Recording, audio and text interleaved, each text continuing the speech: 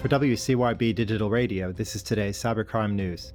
A moped-riding migrant gang employed a hacker to breach banking apps using stolen funds for purchases at stores like Home Depot, the NYPD has revealed. The New York Post reports that the criminal ring, consisting of members from nations including Mexico, Venezuela, Ecuador, and Honduras, hacked into victims' phones to steal their banking records and clear out their Venmo and Zelle accounts.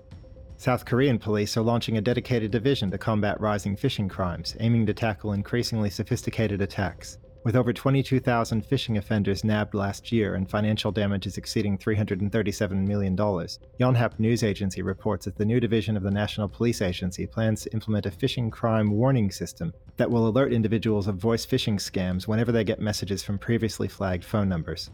A German man allegedly collaborated with a Kentucky waitress in a $700,000 phishing scam targeting the city of Galveston, Texas, according to case files. Investigations revealed the pair executed similar scams against private businesses, leading to the arrest of the waitress, Fawn A. Sloan, for felony theft. Galveston County Daily News reports that Houston detectives tracked the transactions to bank accounts that were owned by Sloan, who was arrested in Prestonsburg, Kentucky.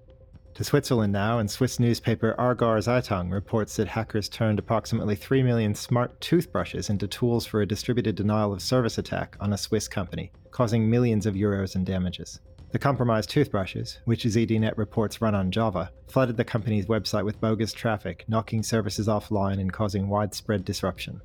Google has agreed to a $350 million settlement in a shareholder lawsuit over a security bug in its defunct Google Plus social media platform. Google learned in March 2018 that a glitch in the platform had exposed users' personal data for 3 years, but concealed the problem for months while publicly touting the company's commitment to security. Reuters reports that the settlement comes on the heels of the settlement of another lawsuit, alleging the company secretly tracked the internet use of millions of people who believed they were browsing privately.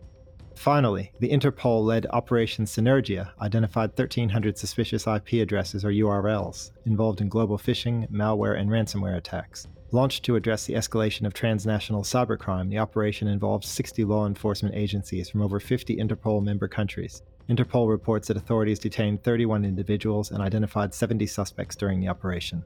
Reporting for Cybercrime Radio, I'm David Browie. For more information on the latest news in cybercrime and cybersecurity, visit cybercrimewire.com. The Daily News is brought to you by Evolution Equity Partners, an international venture capital investor partnering with exceptional entrepreneurs to develop market-leading cybersecurity and enterprise software companies. Learn more at evolutionequity.com.